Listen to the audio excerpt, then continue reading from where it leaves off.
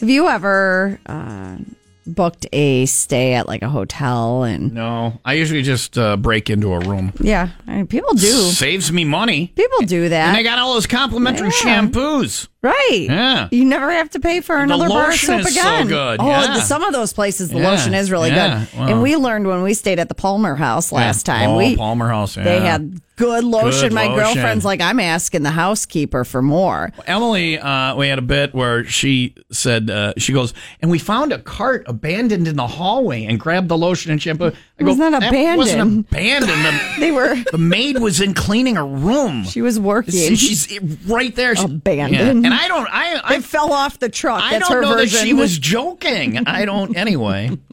A tourist is steaming over getting duped by a hotel in New York. Her name's Amber Shelby, and she lives in Texas. She blasted the booking on TikTok, showing viewers how the hotel catfished her into thinking that she was going to get like this beautiful view of the Manhattan skyline. Yeah. You know, this has happened to me before where it's like, oh, you're going to get, you know, whatever. And it's the inside of the dumpster, like I've in had the that. center. I've had- I think First cabin everybody fever has. getaway, my room overlooked the motor pool. Oh, And I'm like, perfect. There's that. Yeah. And then let's see. Only time we ever got a B&B, we showed up and it was the garage. It was the apartment above the garage that you could tell like the mother-in-law or somebody lived there because the towels were out and still wet. Oh. So, yeah. That's Been there. gross. Been there, done that.